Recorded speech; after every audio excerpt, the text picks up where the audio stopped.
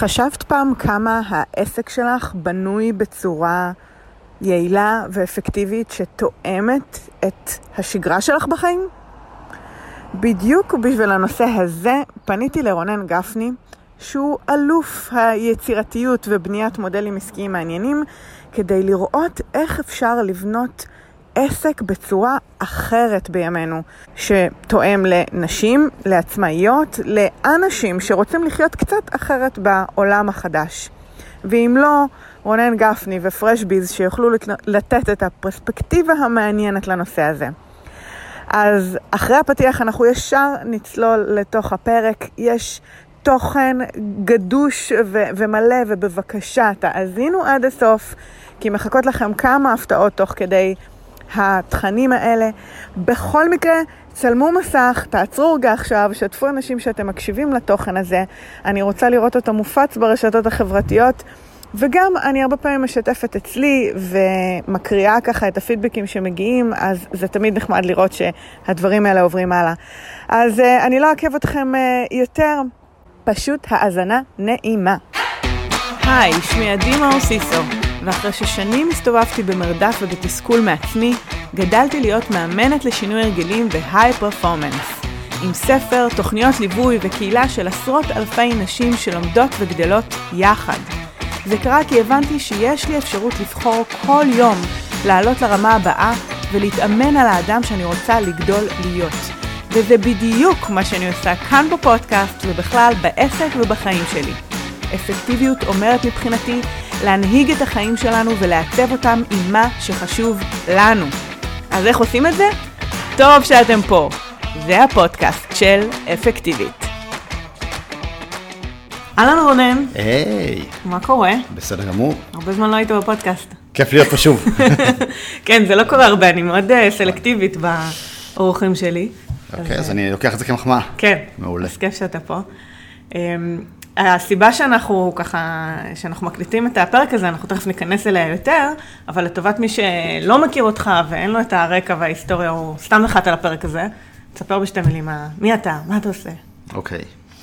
אז אני רונן גפני, ויש לי חברה שנקראת פרשביז. ופרשביז זו היום כבר חברת הדרכה בינלאומית, שמבוססת על משחק לוח שפיתחתי, שגם נקרא פרשביז. ובעצם מה שאנחנו עושים, אנחנו עושים הדרכות בעולם של חשיבה יזמית ותודעה חדשה, ואיזושהי דרך אחרת להסתכל על העולם העסקי והעולם היזמי. אנחנו עושים את זה גם בארגונים גדולים, גם עם בעלי עסקים עצמאיים, גם באוניברסיטאות, עם סטודנטים. קיצור, עם כל מי שמוכן לשמוע מסר שהוא מסר אחר, כאילו קצת על העולם העסקי. יש לי גם ספר שנקרא היזמים החדשים, יש לי הרצאה בטדקס. בעברית ובאנגלית. ובפורטוגזית. כן, יש גרסה בפורטוגזית חדשה שיצאה. ואנחנו עושים את זה גם בארץ וגם בעולם. יש לנו שותפים באיזה 30 מדינות בעולם, והמשחק תורגם לאיזה 10 שפות. קיצור, מלמדים אנשים לחשוב טיפה אחרת על כל העולם העסקי והיזמי. כן. לא משעמם. לא משעמם בכלל. אין רגע דל. ופעם שעברה, אגב, שהיית פה, ואני אשים את הלינק הזה גם אחר כך בנוטס, דיברנו על מה מאפשר לך לעשות את כל זה, את האפקטיביות מהזווית שלך, שהיא גישה קצת אחרת ממה שאולי אנשים חושבים. נכון. אפרופו יצירתיות. והיום אנחנו נדבר על פן אחר ביצירתיות בעשייה שלך. ואני אתן לך להסביר את זה, כי אתה יודע, הנושא, אם אני אשים את הטייטל הרשמי, זה ארכיטקטורה עסקית. נכון. אבל אנשים שומעים את זה וישר זה מלחיץ. נכון. ובפועל זה משהו הרבה יותר מגניב ממה שזה הפורמט אולי. נראה לי, אני מקווה, כן. אז מה זה אומר מבחינתך, ארכיטקטורה עסקית? אז קודם כל באמת זה, אתה יודע, זה מונח שלא הרבה משתמשים בו, ואם תעשי חיפוש בגוגל ארכיטקטורה עסקית, לא תמצאי כמעט חומר על זה, לא בעברית ולא באנגלית. והאמת היא שבאמת הדבר הזה, או הגישה הזאת, נולדה מתוך הרצאה, שנולדה מתוך סרטון וידאו שראיתי, שנולד, כאילו, שתפס אותי בו משפט אחד מסוים, וממנו כל הדבר הזה בעצם נולד. ראיתי סרטון של ג'ייסון סילבה, מכירה אותו? לא. אז את חייבת לעקוב אחריו. ג'ייסון סילבה יש לו ערוץ יוטיוב שנקרא Shot of How, כאילו, שזאת אומרת, כאילו, כל מיני דברים שהוא סוג של פילוסוף כזה, הוא בחור נורא נורא נורא מגניב, יש לו סרטוני וידאו מאוד מגניבים, והוא עשה סרטון אחד שמדבר על ארכיטקטורה ועל דיזיין בעצם, והיה שם משפט אחד שבאמת תפס אותי ברגע ששמעתי אותו, שאומר, what we design, designs us back. והוא בעצם דיבר ממש על ארכיטקטורה... מודרנית, בחיים, מבנים. כן, ממש מבנים. זאת אומרת, על הדרך שבה, הדרך שבה אנחנו מעצבים מבנים, משפיעה על התודעה של מי שנמצא בתוך המבנה הזה, וזה ברור לו שכשאת נכנסת לכנסייה, לדוגמה, היא מעוצבת בצורה מאוד מסוימת, כדי לייצר לך תפיסה מסוימת או תודעה מסוימת. ואנחנו כולנו מרגישים את זה אינטואיטיבית. את נכנסת לאיזשהו חלל, את מיד יודעת שלחלל יש השפעה על הדרך שבה את מתחילה להתנהג. אנחנו נכנסים לאיקאה, ברור לנו לחלוטין איזה מסלול איקאה רוצה שאנחנו נעשה בתוך המרחב שלה, וזה משפיע על הדרך שבה אנחנו מתנהגים וחושבים ומרגישים. כן. ואז הבנתי שבעצם הדבר הזה קורה גם בתוך העסקים שלנו. זאת אומרת, כל החלטה שאנחנו עושים בתוך העסק שלנו היא בעצם החלטה עיצובית. יש לנו ארכיטקטורה מסוימת לעסק. ופה חשוב לי לעשות את ההקשר גם, זה לא שאנחנו סתם עכשיו פותחים איזו שיחה עסקית, יש פה משמעות מאוד גדולה בעיניי למיינדסט שאנחנו מפתחים, או התודעה שאנחנו מפתחים כדי לייצר איכות חיים אחרת. ואני מדברת על זה הרבה, שאפקטיביות זה, אם ניקח את הנושא הספציפי הזה, זה לא כמה אני מספיקה, או כמה אני עושה. זה איך אני ניגשת לדברים בכלל, באיזה state of mind כדי להשיג תוצאות אחרות. נכון. וזה אותו דבר גם פה בעצם. כן, אני מסכים איתך לגמרי, זה באמת אנחנו... מבחינתי המשפט של what we design, design us back, בעצם מה שהוא אומר זה, הדרך שבה תעצבו את העסק שלכם תשפיע על הדרך שבה אתם חיים את החיים שלכם. ובתפיסה שלי, בכלל בתפיסה שאנחנו מדברים עליה בפרשביז, אנחנו אומרים, תראו, עסקים באים לשרת את האדם שהקים את העסק, בטח בתוך עולמות של עסקים קטנים. אתה יודעת, אם אתה נמצא בתוך ארגון גדול, ואתה איזה מנהל אחד בתוך חברה שיש בה 700 עובדים, אז לבוא ולהגיד שהעסק עכשיו נולד בשביל להתאים אליך, זה קצת יותר מורכב, למרות שאני בסופו של דבר חושב שכן, גם עסק גדול מותאם למסר שהם רוצים לייצר בעולם ולערך ולחוויה שהם רוצים לייצר עבור העובדים שלהם. אנחנו רואים גם את זה היום יותר ויותר, זאת אומרת, עסקים כבר נבנים הרבה יותר להתאים. חברות עם מסר. גם חברות עם מסר וגם להתאים ללייפסטייל של העובדים שלהם, ויורדים בשעות העבודה ביום ומצמצמים את שעות ימי העבודה בשבוע ונותנים חוויות עובד. כן, בפינלנד עכשיו ממש קיצרו שעות עבודה. רק אתמול העליתי על זה פוסט על העניין הזה, של בעצם, אוקיי, עוברים ל4 ימי עבודה בשבוע, 6 שעות עבודה בכל יום. אנחנו הולכים לכיוון הזה של ההבנה שהעסקים צריכים לתמוך בחיים שלנו, כי זה גם יותר נכון עסקית היום, כי היום אנחנו, בעצם, השוק משלם לנו את הדיבידנדים הכי גבוהים על היצירתיות שלנו, לא על שעות עבודה שלנו. כן. פעם זה היה... מהפכה תעשייתית, סבבה, תסובב את הגלגל הרבה ליד המכונה, ייצאו הרבה פריטים בסוף היום. היום זה כבר לא עובד ככה. והיום ה-well-being שלנו הוא נורא נורא משמעותי. ובטח אחת על כמה וכמה כשאנחנו מדברים על עסקים קטנים. כשאנחנו הקמנו את העסק בשבילנו, עזבנו את מה שזהו, בחרנו לא ללכת לעולם של שכירות, והקמנו עסק, אנחנו בסוף רוצים שהוא ישרת את החיים שאנחנו רוצים לחיות, אחרת בשביל מה. אז איך עושים את השיפט הזה בעצם? כי זה שינוי, באמת שינוי תפיסה. נכון. כי במיוחד, אם אני חושבת על בעלות עסקים שרגילות לשבת בקליניקה, או לקבל פר שעה, או מעצבות שעושות תוכניות לבתים, או אתה יודע, כל מיני דברים כאלה. איך הן יכולות לגשת לזה? או כל מקצוע אחר לצורך העניין. אז קודם כל יש את ההבנה הבסיסית, שכל החלטה שאנחנו מקבלים בעסק, היא החלטה עיצובית. מה זה אומר? חוץ את יודעת, איפה יהיה המשרד שלנו ואיך הוא ייראה ברמה הפיזית, המודל העסקי שאנחנו בוחרים קובע כמה כסף נרוויח ומי יהיו הלקוחות שיגיעו אלינו. כלומר, מה מייצר לנו כסף? מה מייצר לנו כסף? המודל העסקי שבו בחרנו לעבוד, הדרך שבה בחרנו שייכנס כסף לעסק שלנו, משפיע על איך ייראה העסק שלנו, על איזה לקוחות יגיעו אליו, על מתי זה, האם זה תלוי רק בשעות עבודה שלי. המוצרים שאנחנו מייצרים משפיעים על איך ייראה העסק שלנו. המסע לקוח שאנחנו מייצרים, השירות שאנחנו נותנים, כל החלטה שאנחנו מקבלים בתוך העסק שלנו, בסוף משפיעה על המבנה שהעסק נראה בו. ואז בעצם, אחד הדברים הבסיסיים שפתאום התחלנו לשים לב אליו, זה שיש בהרבה מאוד עסקים חוסר הלימה בין החיים שאנחנו רוצים לחיות, לבין הקפסיטי של העסק, לבין מה באמת העסק מסוגל לייצר לנו.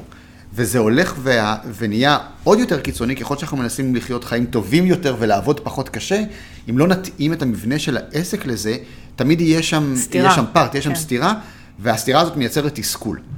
ואתה יודע, דיברנו גם מקודם, לפני שפתחנו את המיקרופון, אמרנו, אוקיי, סבבה, הרבה מאיתנו היו שמחים לעבוד את 4 ימים בשבוע, 6 או 5 שעות ביום. כן.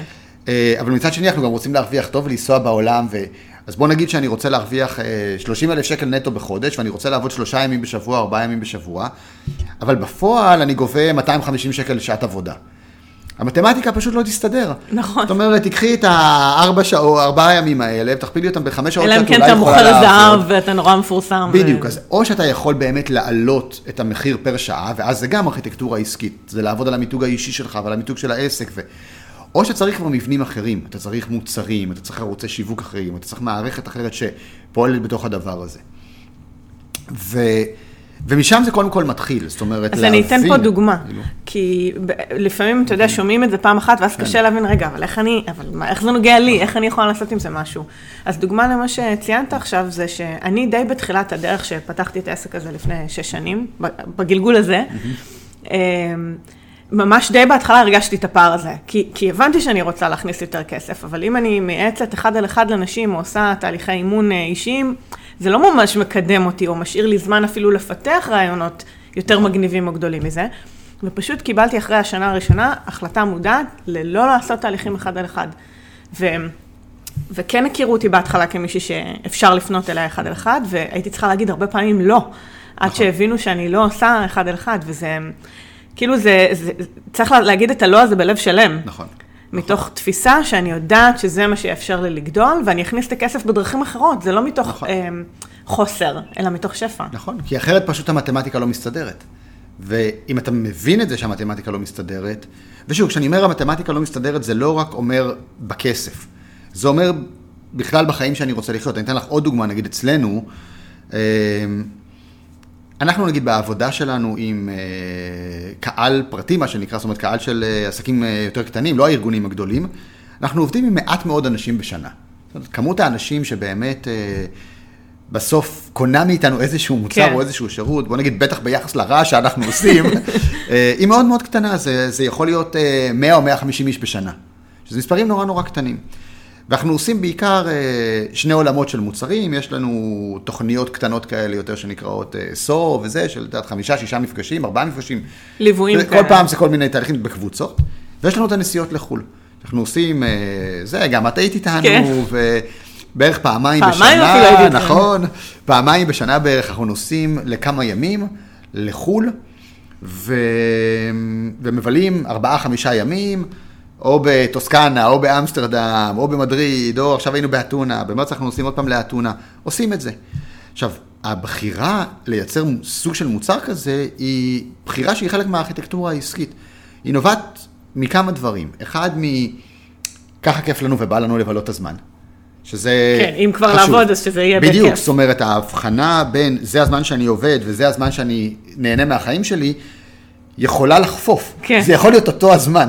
זאת אומרת, זה לא צריך להיות, פה אני בעבודה, ועכשיו אני לא בעבודה, ועכשיו אני עושה את מה שאני רוצה. כן, אני צריך לסבול. בדיוק, אלא זה יכול להיות אותו הזמן, ואז יש לך ניצול כפול של הזמן, אתה בעצם, בזמן שאתה עובד, אתה כבר חי את החיים שאתה רוצה לחיות.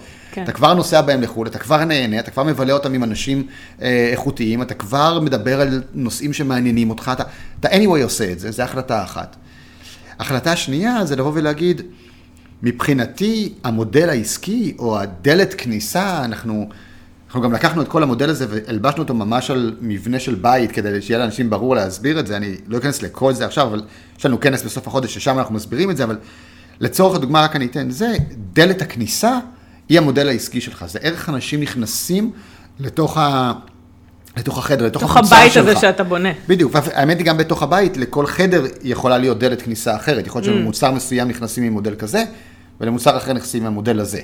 אז נגיד לדוגמה, בנסיעות לחול, דלת הכניסה היא דלת כניסה שהתג מחיר שלה הוא בסביבות 10,000 שקל.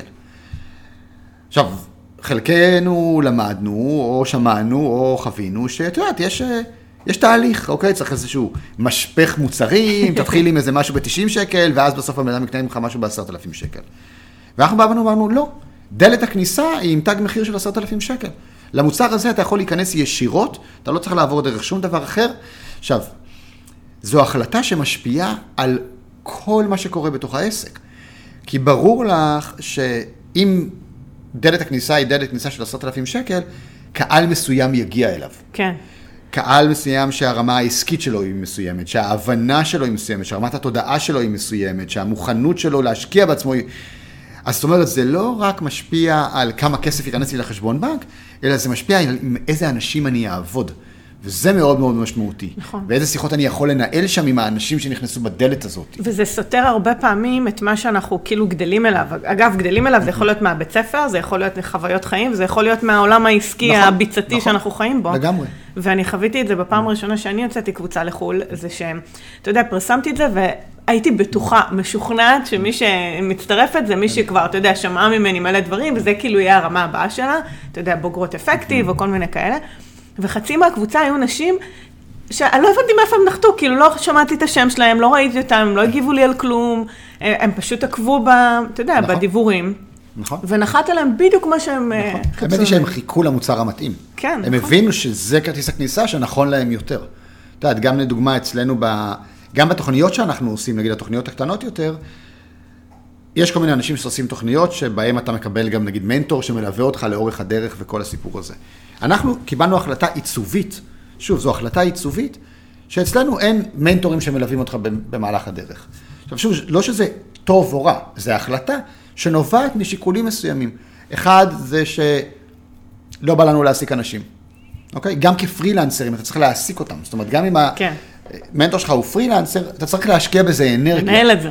כן, צריך לנהל את זה. צריך להיפגש איתו, צריך לשמוע איך היה, צריך לקבל... זה החלטה, האם אני ערוך, האם יש לי את הקפסיטי, את הקיבולת, את המסוגלות, לנהל אנשים אחרים, לעבוד עם אנשים אחרים תחת אז אנחנו לדוגמה החלטנו שאנחנו לא רוצים. עכשיו, ברור שגם פה זה משפיע גם על סוג האנשים שמגיעים. כי תוכנית שיש בה מנטור שמלווה אותך, מגיעים אנשים שצריכים מנטור שמלווה אותם, ואנחנו בהגדרה אומרים, אנחנו רוצים להביא אנשים שמסוגלים לבד לעשות את הדאונלואודינג מהשיחה הגבוהה שאנחנו מנהלים לחיי היום-יום הפרקטיים שלהם.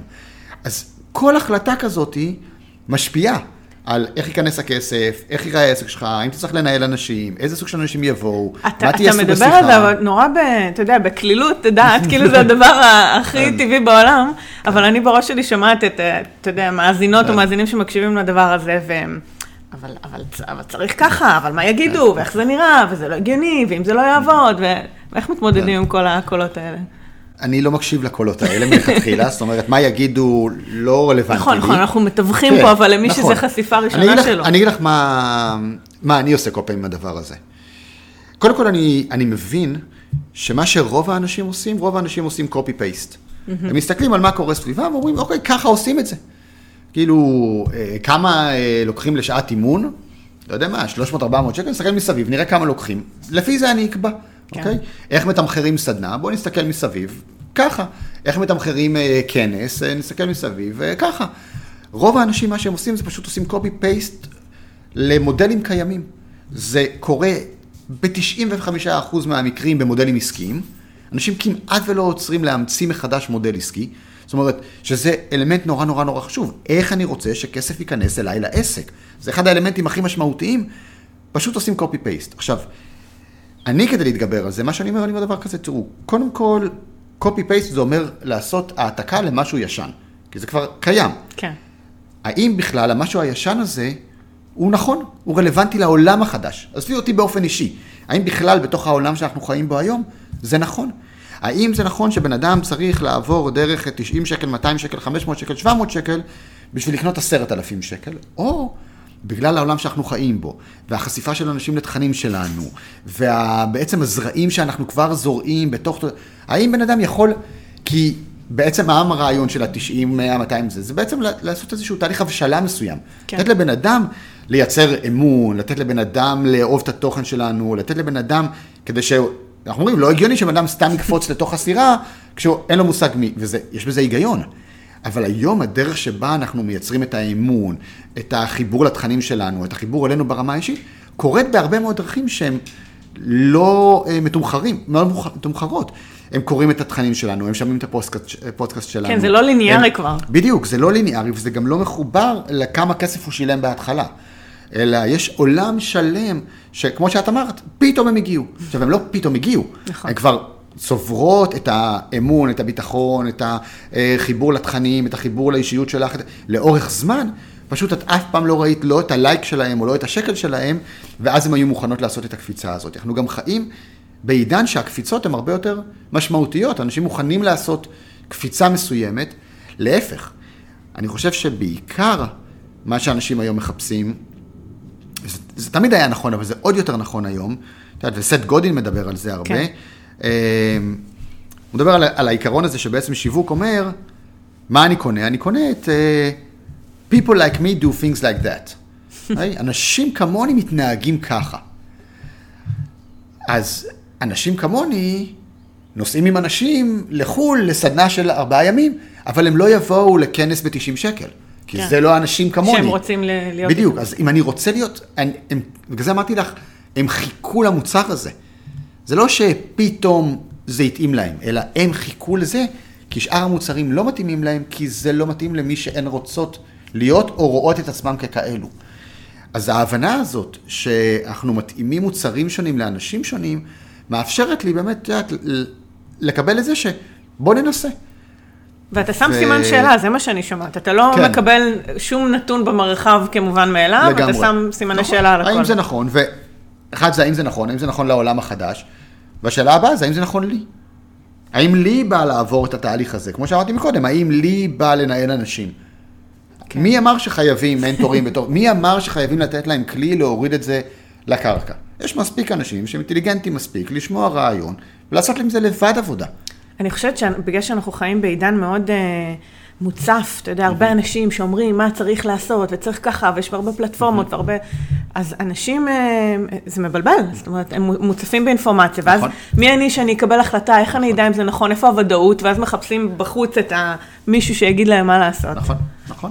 אז מאיפה הביטחון אולי לנסות משהו אחר, שאף אחד לא יכול להבטיח לי שהוא עובד? קודם כל, אין בזה ביטחון.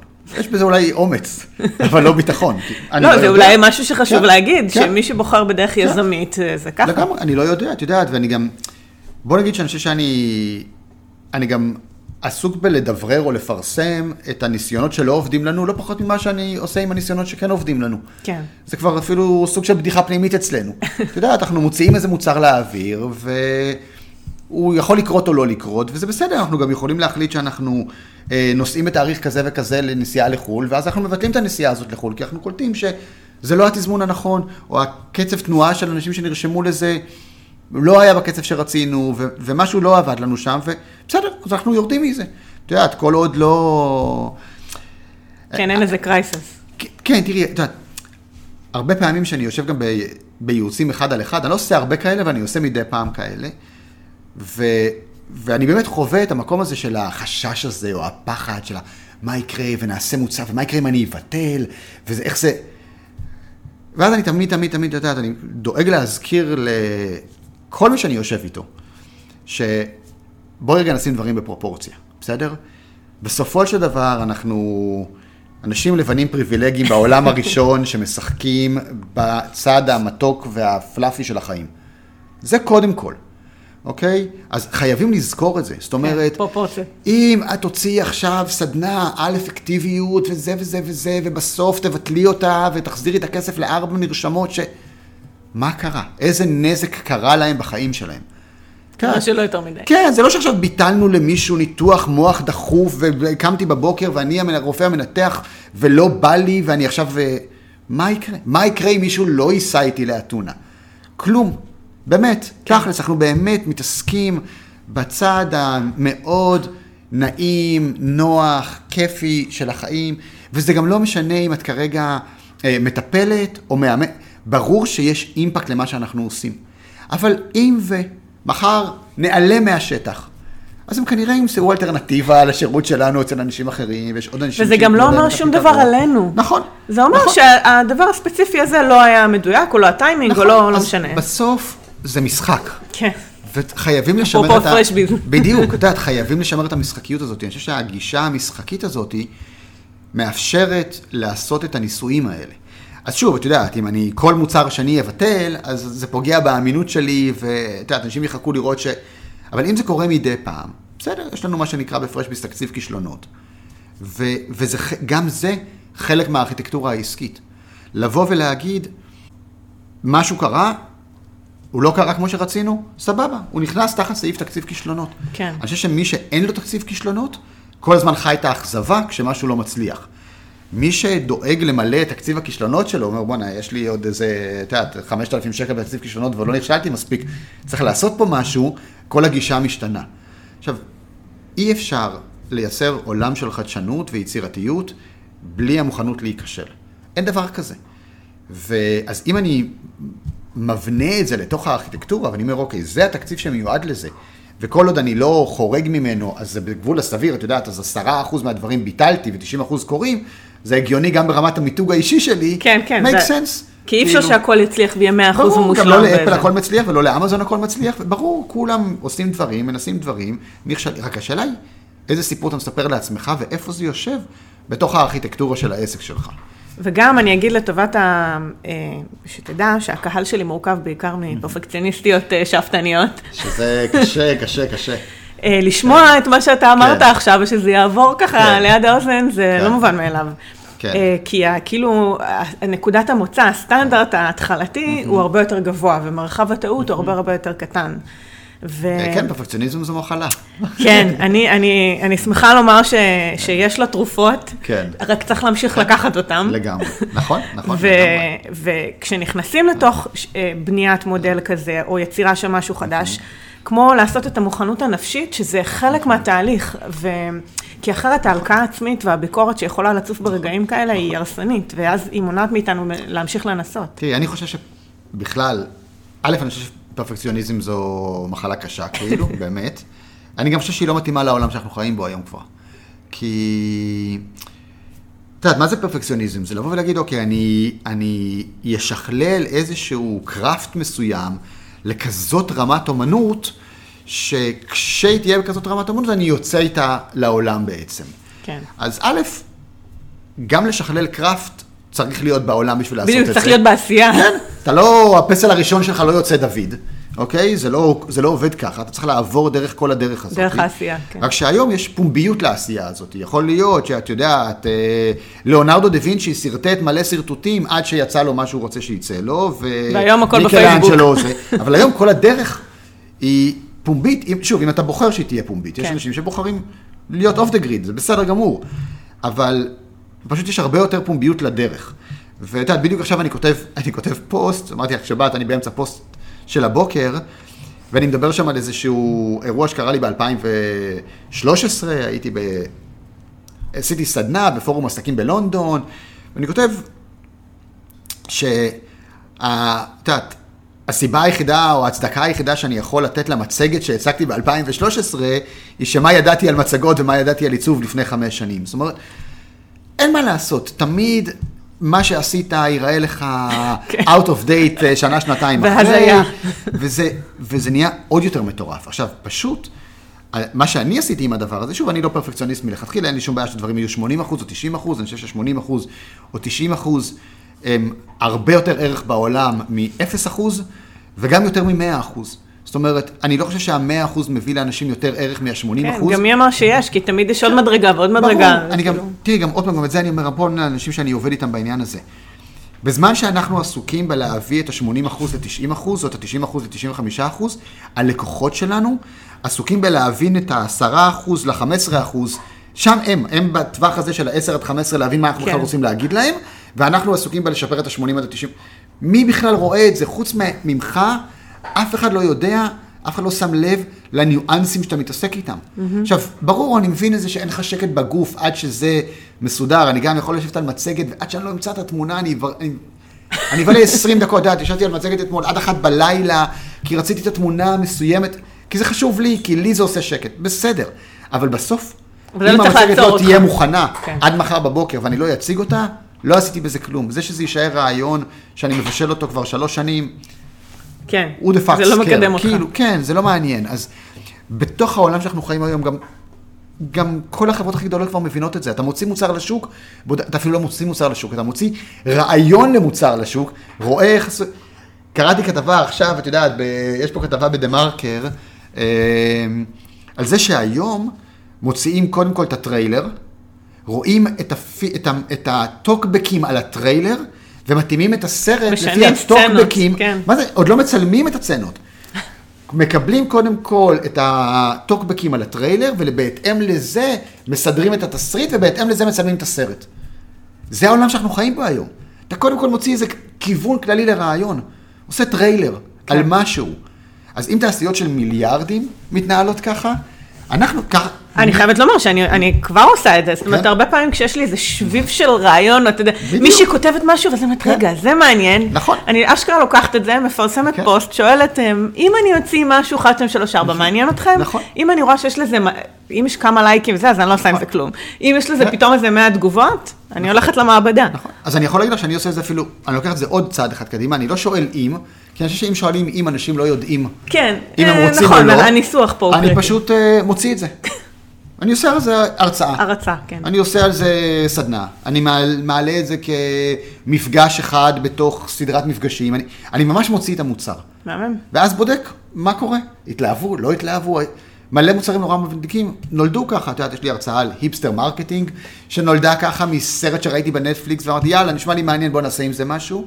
וככה נולדו הנסיעות שלנו לחול, וככה נולדה ארכיטקטורה עסקית, וככה נולדים, רוב המוצרים נולדים פשוט בוא נוציא איזה רגע משהו, נראה איך זה נתפס בשוק, ונמשיך להתקדם עם זה הלאה.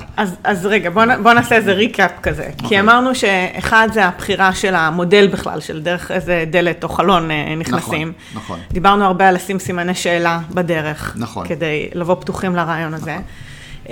דיברנו על הקפסיטי של מה העסק מסוגל, לעומת מה אני רוצה, ואם אנחנו מבינים שהמתמטיקה לא מסתדרת, לשנות את המבנה של העסק. כמו שאת אמרת, אוקיי, במקום באחד על אחד, בקבוצות, במקום תלוי זמן שלי בלהמציא מוצר, יש הרבה דרכים לפרוץ את המשוואות האלה, כדי שהמתמטיקה בסוף כן תסתדר. כן, וגם להיות בעשייה. זאת אומרת, לא לפחד לזרוק את הספגטי על הקיר מדי פעם, ולראות אם יש איזה כיוון חדש שתופס. נכון. דיברנו גם באמת לפני שפתחנו את המיקרופון בקטע הזה של ארכיטקטורה יכול להישמע כאילו, אתה יודע, עכשיו אני צריך ללמוד אדריכלות, וזה נורא מדויק, וזה סיסטמים, כי אם אני אבנה את הבית לא נכון, הוא ייפול, אוקיי? זה מאוד מסוכן.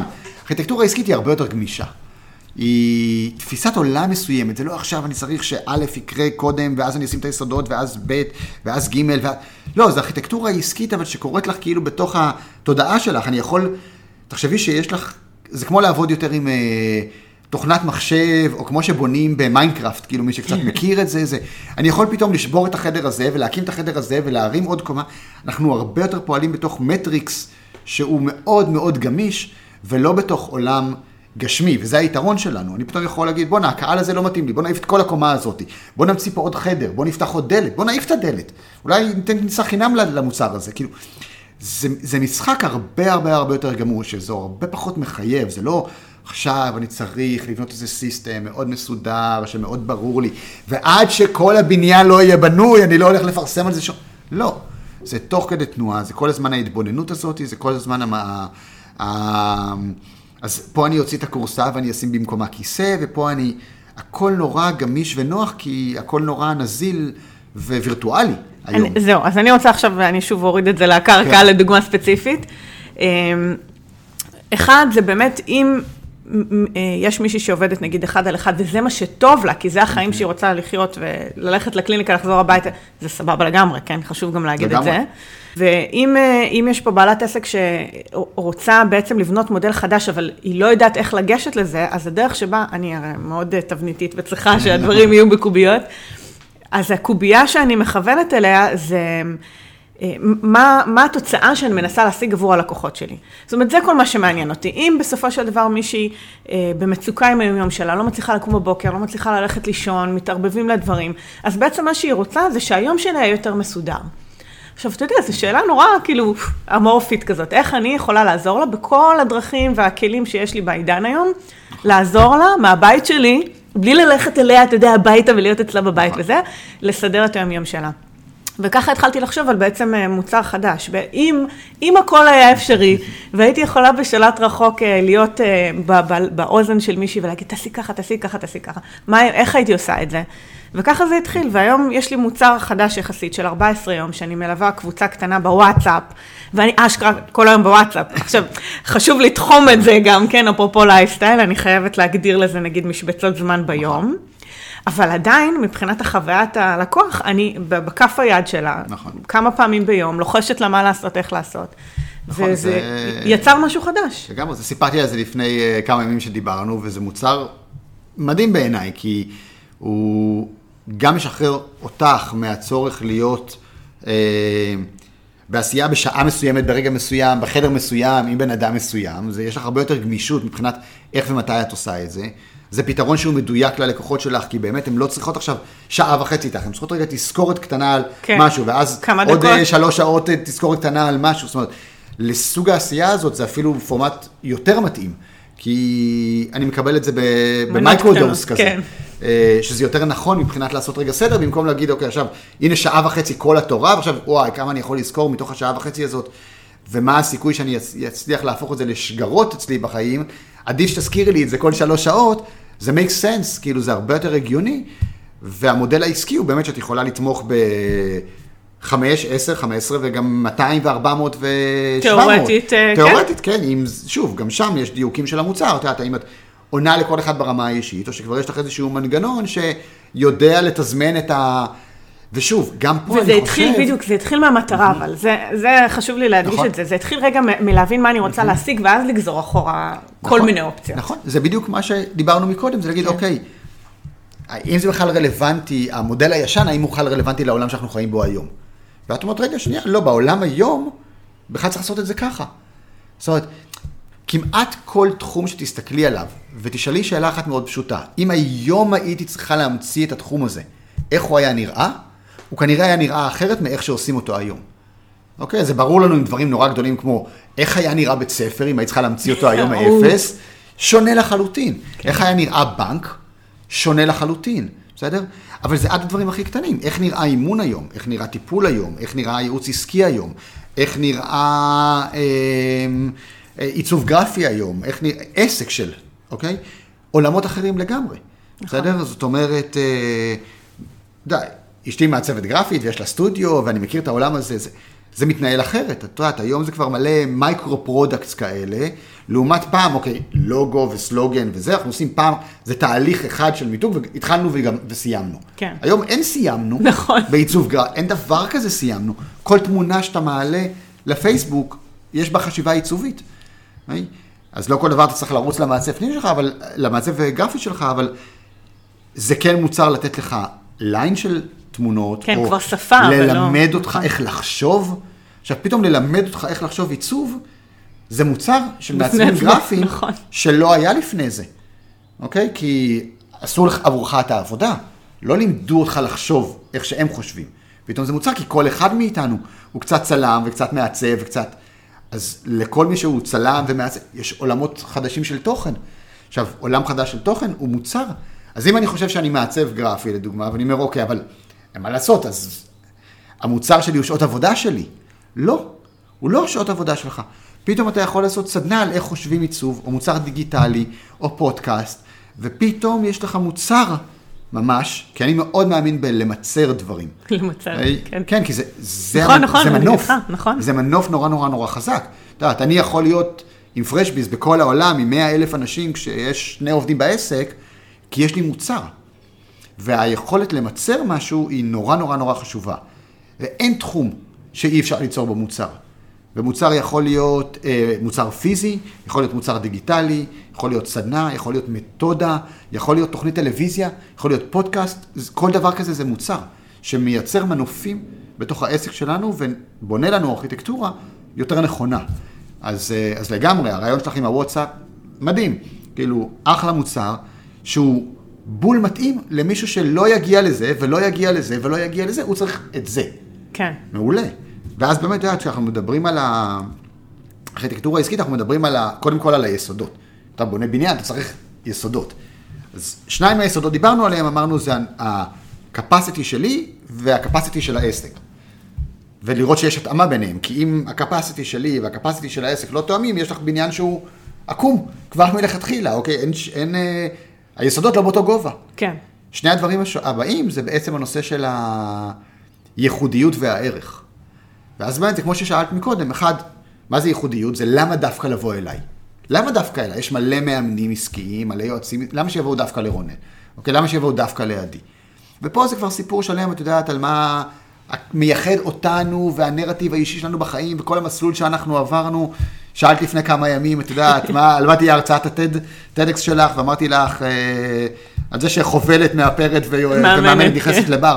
כי יש משהו שמחבר את הסיפור של שלושת האנשים האלה שהם את, ללמה דווקא לבוא אלייך. שאין אותו אצל שום בן אדם אחר לצורך העניין. בדיוק, שהוא נורא נורא נורא ייחודי לך, ובגלל שהוא נורא נורא נורא ייחודי לך, אנשים מאוד מסוימים צריכים לבוא אלייך, ואז השאלה השנייה היא באמת, למי אני מביא הכי הרבה ערך?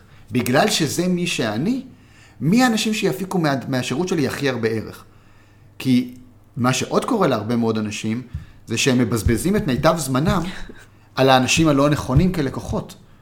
הם לא מביאים את הערך שלהם ללקוחות שמקבלים את המקסימום ערך ממה שהם יודעים. ואז לא משלמים לי על זה מספיק, כי ורודפים אחריהם, ואנרגיה. מלא מלא מלא מלא טעויות נגררות מהדבר הזה, כי אני לא מוכן לכוון למי שבאמת מקבל ממני את הערך הכי גבוה. הרי ברור שאם אני אתן לך ייעוץ, ובוא נגיד שאני יודע לשפר את הביצועים שלך באחוז, בסדר? אז אם אני נותן לך ייעוץ והמחזור שלך הוא 1,000,000 שקל, זה אחרת מאשר אם אני אתן ייעוץ למישהו אחר שהמחזור שלו הוא 10 מיליון שקל, או 100,000 שקל. אז אני צריך לחשוב. עם מי אתה רוצה לעבוד? אצל מי אני רוצה לעבוד, ששם האחוז שיפור שלי הוא הכי משמעותי עבורו ועבורי. כן. ושם צריך לעשות את הניואנסים האלה. אוקיי, ואם היית ככה, אתה יודע, נראה לי זה מלא אינפורמציה לפודקאסט אחד, אני ממליצה כבר מראש להאזין שוב מההתחלה, כי יש פה הרבה דברים שלוקח זמן להפנים, אבל אם היית צריך לסכם את זה, או אפילו לפני, קודם כל לתת את הצעד הראשון, למי שרוצה רגע לעשות שינוי תפיסה פה, במודל העסקי שלו ובכלל, באיך העסק בנוי, אז מאיפה מתחילים? אז קודם כל, מההבנה כל החלטה שאנחנו מקבלים בעסק שלנו היא החלטה עיצובית. זה קודם כל. ההבנה הזאת שכל דבר כזה משפיע על הדרך שבה העסק שלנו ייראה, וכתוצאה מזה על הדרך שבה החיים שלנו ייראו. זה דבר ראשון. דבר שני... זאת אומרת, לפתוח את הראש לאופציה הזאת. כן, בכלל להבין שכל החלטה משפיעה. כן. שוב, לפרפקציוניסטים בינינו, כן. אוקיי, כל החלטה משפיעה, אבל זה אוסף ההחלטות שבסוף יוצר את ההשפעה, ולא עכשיו להתעקע על כל החלטה. כן. אוקיי, אם חס וחלילה מישהו מבין אותי שעכשיו בוא לא נעשה שום החלטה, כי כל החלטה היא הרת גורל, לא. זה רק להבין שהיא משפיעה, זה בסדר. בין זה שהיא משפיעה לבין זה שאם צריך לעשות אותה או לא צריך לעשות אותה, יש עוד מרחק, כאילו תעשו אותה, רק תבינו איך היא משפיעה. דבר השני, זה באמת, גם כבר מה שדיברנו מקודם, ההבנה שזה הכל משחק. באמת, אנחנו בתוך עולם שהוא מתנהל בתוך הצד הנוח של החיים, בואו ניקח את זה טיפה יותר בקלות. כן. באמת ברמה האופרטיבית, אני חושב שהכי משמעותי זה קודם כל באמת להבין מי הלקוחות שלהם אני מביא את הערך הגבוה ביותר, ושאיתם בא לי לעבוד. כן, לא לפחד לעשות את השינוי הזה. אני חושב שזה קודם כל, זה השינוי הכי משמעותי על איכות החיים שלנו ואיכות העסק שלנו. לתת את הערך הגבוה ביותר לאנשים שאיתם אנחנו רוצים לעבוד. שוב, זה נורא חשוב שאנחנו רוצים לעבוד, כי יכול להיות שיש מישהו שאני נותן לו המון ערך, אבל לא בא לי לעבוד איתו. כן. בסדר, יכול להיות שאני יכול לתת את הערך הכי גבוה לחברות סיגריות. בסדר? להם אני יכול לעזור הכי הרבה סתם, כי זה המסוגלות שלי. אני לא רוצה לעבוד איתם. אז זה לא רק למי אני נותן את הערך הכי גבוה, ואיפה אני אקבל את הצ'ק הכי גדול, אלא זה חייב להיות בנקודת ההשקה עם האנשים שאיתם אני רוצה לעבוד. ואז איכות החיים שלי היא טובה, והערך שאני מביא הוא גבוה, ואז התשלום שאני אקבל הוא גבוה, ואז המיתוג שלי גבוה, ואז הכל, זה כבר, זה נקודת התחלה מעולה. כן. נגיד באמת אצלנו בסדנאות בחול, זו נקודת ההשקה המושלמת בעניין הזה. מביאים שם את הערך הכי גבוה שאנחנו יודעים להביא, לאנשים הכי מדויקים, שהכי בא לנו לעבוד איתם, בסביבת העבודה שהכי בא לנו להיות איתה. כן. כן? זה כאיזושהי נקודת פיק מושלמת מבחינתנו, בסוג העשייה שאנחנו עושים. ואם יתחילו מזה, רק ידייקו את המקום הזה, ואז יבנו את כל הארכיטקטורה מסביב, אוקיי, אז כמה זה צריך לעלות, ואיך ייראה המוצר, ואיך אני מדבר אליהם, ואיך אני משווק אליהם, ומה... והכל יתכנס לתוך הנקודה הזאת, כבר יש לנו אחלה ארכיטקטורה עסקית. באמת, אחלה ארכיטקטורה עסקית. וגם כמובן, אתם לא עושים את זה הרבה, אז חשוב לציין שכן יש לכם החודש כנס, אירוע שאפשר ללמוד מכם, כי שוב, אתם עושים את זה ממש מספר פעמים ספור בשנה. נכון, נכון. יש לנו ב-28 בינואר כנס על ארכיטקטורה עסקית, בבית ציוני אמריקה. גם שם, דרך אגב, סתם בנושא של שיווק כנסים, כי אנשים עושים כנסים, אז גם שם אנחנו משתדלים לעשות את זה טיפה אחרת. לדוגמה, כבר הכרטיס הבסיסי שלנו הוא לא כרטיס זול יחסית, זאת אומרת, הוא עולה 177 שקל, אם אני זוכר נכון. זאת אומרת, זה לא כרטיס ב-29 שקל, 30 שקל, 80, כי אנחנו רוצים שאנשים, יקנו כי הם מערכים את הערך של הזה, ולא כי זה רק מעמד מחירה על הדבר הבא. והכרטיסים הבאים שלנו הם כרטיסים של 400 שקל ו-1,400 שקל. עכשיו, לא הרבה אנשים מוכרים כרטיס ב-1,400 שקל לכנס. כן. אבל עשינו את זה באמת, אתה יודע, יש לנו מחלקה ראשונה, מחלקת תיירים ומחלקה עסקית, מחלקה ראשונה, מחלקת עסקים ומחלקת תיירים, עשינו את זה כמו במטוס, כי בעצם הכנס הוא גם הכנה לסדנה שקורית לנו באתונה, שזה כבר קשרים יצירתיים מגניבים בין שמאפיינים את העשייה שלכם. נכון, וגם את יודעת, אנחנו גם כל פעם, בוא נגיד שאחד הדברים שאולי לא נכונים בארכיטקטורה העסקית שלנו, אבל נכונים בארכיטקטורה האישית שלנו, זה שאם יש לנו מוצר מצליח, אנחנו לא עושים עוד ממנו. שזה קטע, אתה אומר, אוקיי, סבבה, משהו עובד לך, תעשה עוד ממנו. המוצר היחיד שאנחנו עושים עוד ממנו, זה הסדנה הבסיסית של המשחק בארגונים. כל שאר המוצרים, אף פעם אין פעמיים את אותו דבר. אף פעם נסיעה לחו"ל לא תראה אותו דבר, היא לא תהיה על אותו נושא, היא לא תהיה על אותו... גם אם נסענו פעמיים לטוסקנה, עולם התוכן יהיה שונה לחלוטין. הנושא, כן. הנושא. ואנחנו גם תמיד מתאימים את הנושא אז בגלל שזה אתונה, אז אתונה זה פילוסופיה וארכיטקטורה, כי זה... אז בעצם הנסיעה לאתונה היא הרחבה של הטעימה שאפשר לתת בתוך הכנס. כן. ואז אמרנו, אוקיי, אם כבר טסים לאתונה, בואו נעשה חברת תעופה, ואז זה חברת תעופה, לא רק בגלל שגם טסים לאתונה, בגלל שמה שאנחנו עושים, אנחנו חברת תעופה, תכלס, אנחנו מעיפים לאנשים את המוח לחשיבה אחרת. הנחיתה זה עליהם, אנחנו אחראים על התעופה, אבל... שאגב, אני חייבת לומר שזה ממש ככה, אמרתי לך את זה יותר מפעם אחת, שלפעמים אני צריכה משפט אחד שאתה תגיד לי בזמן הנכון, זהו, כאילו סגרתי את הסיפור, שלום. נכון, ואנחנו צריכים אנשים שמשפט אחד מספיק להם בשביל להצדיק את כל החוויה איתנו. כן. וכאן העלימה בתוך הדבר הזה. אז התחלתי לדבר על הכנס לדוגמה, אז אין אצלנו מחיר הרשמה מוקדמת, אין לנו שום דבר מהסוג הזה, אנחנו לא נותנים הנחות על ההרשמה, אתה יכול לקנות את מחלקת תיירים, מחלקת עסקים או מחלקה ראשונה. מה כן? אמרנו, אוקיי, אז איך מדובבים אנשים לקנות יותר מוקדם? אם אין לך מחיר הרשמה מוקדמת, אז למה לא לקנות יומיים לפני תחילת הכנס? בסדר, בהנחה שיש מקום. אנחנו גם לא עושים סקרסיטי שנגמרו המקומות, בינתיים יש מקומות, בסדר, אתם יכולים לקנות. כנראה שגם 3-4 ימים לפני הכנס יהיו מקומות. ככה הקהל הישראלי מתנהג, בסוף, בשבוע האחרון אתה מוכר את כל מה שנשאר, וזהו, 50% נמכר בשבוע האחרון. אנחנו יודעים את זה, זו סטטיסטיקה שאנחנו כבר מכירים אותה. אז אמרנו, אוקיי, אז איך נגרום לאנשים כן להקדים הרשמה, כדי שאנחנו לא נהיה סתם בלחץ. אמרנו, אוקיי, בוא ניתן עוד ערך. במקום להוריד מחיר, בוא ניתן עוד ערך, שזה שוב, זה החלטה עיצובית, זה ארכיטקטורה עסקית. אתה רוצה לדובב מישהו לקנות יותר מוקדם, תן לו עוד ערך. אז מה שעשינו בעצם, פתחנו ביזנס לאונג'. פתחנו, כן, כל מי שקונה, בדיוק, טרקלין עסקים. אמרנו, למה לבוא יותר מוקדם לשדה? איזה סיבה יש לך לבוא? או שיש לך קניות בדיוטי פרי, ואנחנו לא בדיוק רוצים לעודד קניות בדיוטי פרי, או יש לך אחלה טרקלין עסקי, שווה לבוא איזה שעתיים לפני ליהנות מהטרקלין העסקי. אז פתחנו טרקלין עסקי, פתחנו קבוצה בפייסבוק, גדול. שכל מי שנרשם לכנס נכנס אליה. א', מציעים לך משקה וירטואלי, ואתה יכול להזמין מה שאתה רוצה, ויעל תגיש לך את זה בכיף. אבל מעבר לזה, אתה כבר פוגש את האנשים האחרים שמגיעים לכנס. שמגיעים לטרקלין. שמגיעים לטרקלין, כן. שבעצם אתה תפגוש אותם אחרי זה בלייב בכנס, יש לך הזדמנות להציג את עצמך, יש לך הזדמנות לפגוש אנשים אחרים, כבר קצת נטוורקינג, כבר קצת שיווק. אנחנו עושים שם סדרה של תכנים שלא יופיעו בכנס, שקשורים לארכיטקטורה עסקית.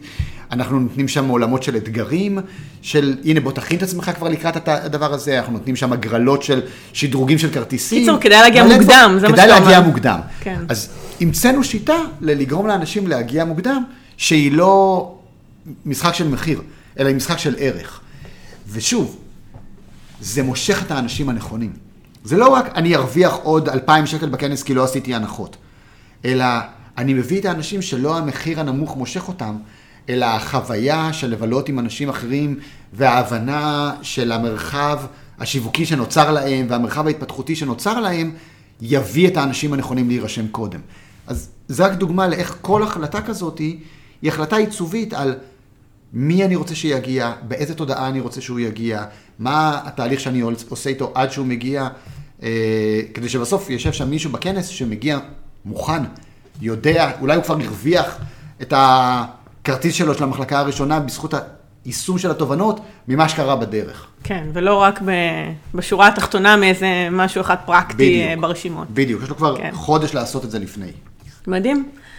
אז איך אפשר למצוא פרטים על הכנס? יש לינק, נכון? אז אנחנו נשים. כן. אוקיי. מה היית רוצה לאחל ככה למי שאתה יודע, שנה חדשה, 2020, בוא ניתן איזה פיץ' כזה, סיום כזה, מה אתה מאחל למי שמקשיב לנו בשנה הקרובה? אז, באמת גם ההחלטה לעשות את הכנס על הנושא הזה, בתזמון הזה, נבעה מהבנה מאוד פשוטה שאומרת, אוקיי, אם אנחנו מסתכלים עכשיו 10 שנים קדימה, אנחנו רוצים עכשיו להכין את העסק שלנו לעשור החדש. מה צריך, כאילו, בתוך העולם הפסיכי הזה שאנחנו חיים בו, עם כל כך הרבה שינויים, כל כך הרבה... הרי היינו מדמיינים 10 שנים אחורה, מה היה לנו? שמיים בארץ. את יודעת, לא, כלום. לא היה לנו פייסבוק, לא היה לנו אינסטגרם, כלום, כל זה לא היה קיים לפני 10 שנים. מטורף. שזה מטורף, את יודעת, זה מטורף. אני הייתי בצבא. באמת. פסיכי, תחשבי, זה פסיכי, אוקיי? פייסבוק קיימת איזה 13 שנה, עד שהגיע לארץ, התחלנו את העשור בלי כלום כאילו. תחשבי איפה נהיה בעוד עשור. אז אתה אומר, אוקיי, אז איך בכלל מתכוננים לדבר כזה? ואז אמרנו, אוקיי, נראה לנו שהכי הגיוני. זה שמצד אחד תהיה לך ארכיטקטורה נכונה לעסק, תבין שהוא בנוי נכון. מצד שני, אתה צריך את הגמישות המחשבתית. להיות כל הזמן מוכן להוריד את הקומה הזאת, להזיז את החדר לפה, להזיז את הקורסה מפה, להעיף את הדלת, לבנות שם. אז אני חושב שהשילוב הזה בין ההבנה של הארכיטקטורה לבין הגמישות המחשבתית לשחק איתה, זה מה שאני מאחל לאנשים, שהם יחזיקו תודעה כזאת, שזה סוג של, שליטה במטריקס. כן. זה לבנות את הבניין הזה ולהזיז אותו תוך כדי תנועה ולזכור שזה הבחירה שלנו בסוף, שזה החיים שלנו והבחירות שלנו, ואם אנחנו לא נעשה את זה, אז אף אחד לא יעשה את זה במקומנו. בוא נגיד שאם יעשו את זה במקומנו, זה לא יהיה לטובתנו. זה לא לטובתנו כנראה. אז כן, לקחת על הדבר הזה אחריות וליהנות מזה. באמת, זה משחק. צריך פשוט ליהנות מהחוויה הזאת, לקחת את הדברים הרבה יותר בכלילות. אז אם את אומרת לי, מה הדבר היחיד נגיד, האחד הזה שאני מאחל לאנשים, להעלות את רמת המשחקיות שלהם. לגמרי. מדהים. באווירת פרשביז. לגמרי. בזאת סיימנו. כן. תודה רבה, רונן. תודה. וכמובן לא ציינו את זה בשום שלב, אז אני אגיד, אם אהבתם, מה זה אם? ברור שאהבתם, כי אם האזנתם עד עכשיו, אז ברור שאהבתם. אז תעשו זה צילום מסך, שתפו, תפיצו את המסר, כי אני חושבת שיש פה הרבה מידע, ידע, תובנות, תפיסות, ששווה לחזור עליהם במהלך השנה אפילו, וכדאי שיגיעו לעוד אנשים. לגמרי. תעקבו אחרינו בפייסבוק, באינסטגרם. ברור, אנחנו נשים לינקים להכל. יאללה, אני פגש בכנס ובעוד כל מיני מקומות. תודה רבה. בכיף. רגע, התוכנית שלנו אולי הסתיימה, אבל השיחה שלנו ממש לא חייבת להסתיים. אתם מוזמנים להיכנס לאתר הרשמי שלי, adimarsiso.co.il, כל ההקלטות האלה, התכנים הנוספים, קבצים להורדה, החנות ופרטים על הפעילויות שלי יחכו לכם שם. אני ממש אשמח להמשיך לשמוע מכם. בנוסף, אם תרצו שיהיה המאמנת שלכם מעבר למה שקורה כאן בפודקאסט, אפשר בהחלט להצטרף למועדון האימון אונליין שלי Next Level. כל חודש במועדון עוסק בנושא אחר שיעזור לכם לעלות לרמה הבאה. הוא כולל שידורים חיים איתי, חוברות אימון, הקלטות של החודשים הקודמים, וזה ממש בפורמט של מנוי חודשי, כך שלא צריך להתחייב יותר מדי, אלא פשוט לקפוץ למים. ואפילו ארגנתי לכם חודש ראשון מוזל, ייי! כל הפרטים בלינק adimarsiso.co.il/next_level. אני אשים לכם לינק גם מתחת לפרק באופן רשמי שיהיה לכם קל ללחוץ ולהגיע. ושוב, אני אפגש אתכם בפרק הבא. ביי בינתיים!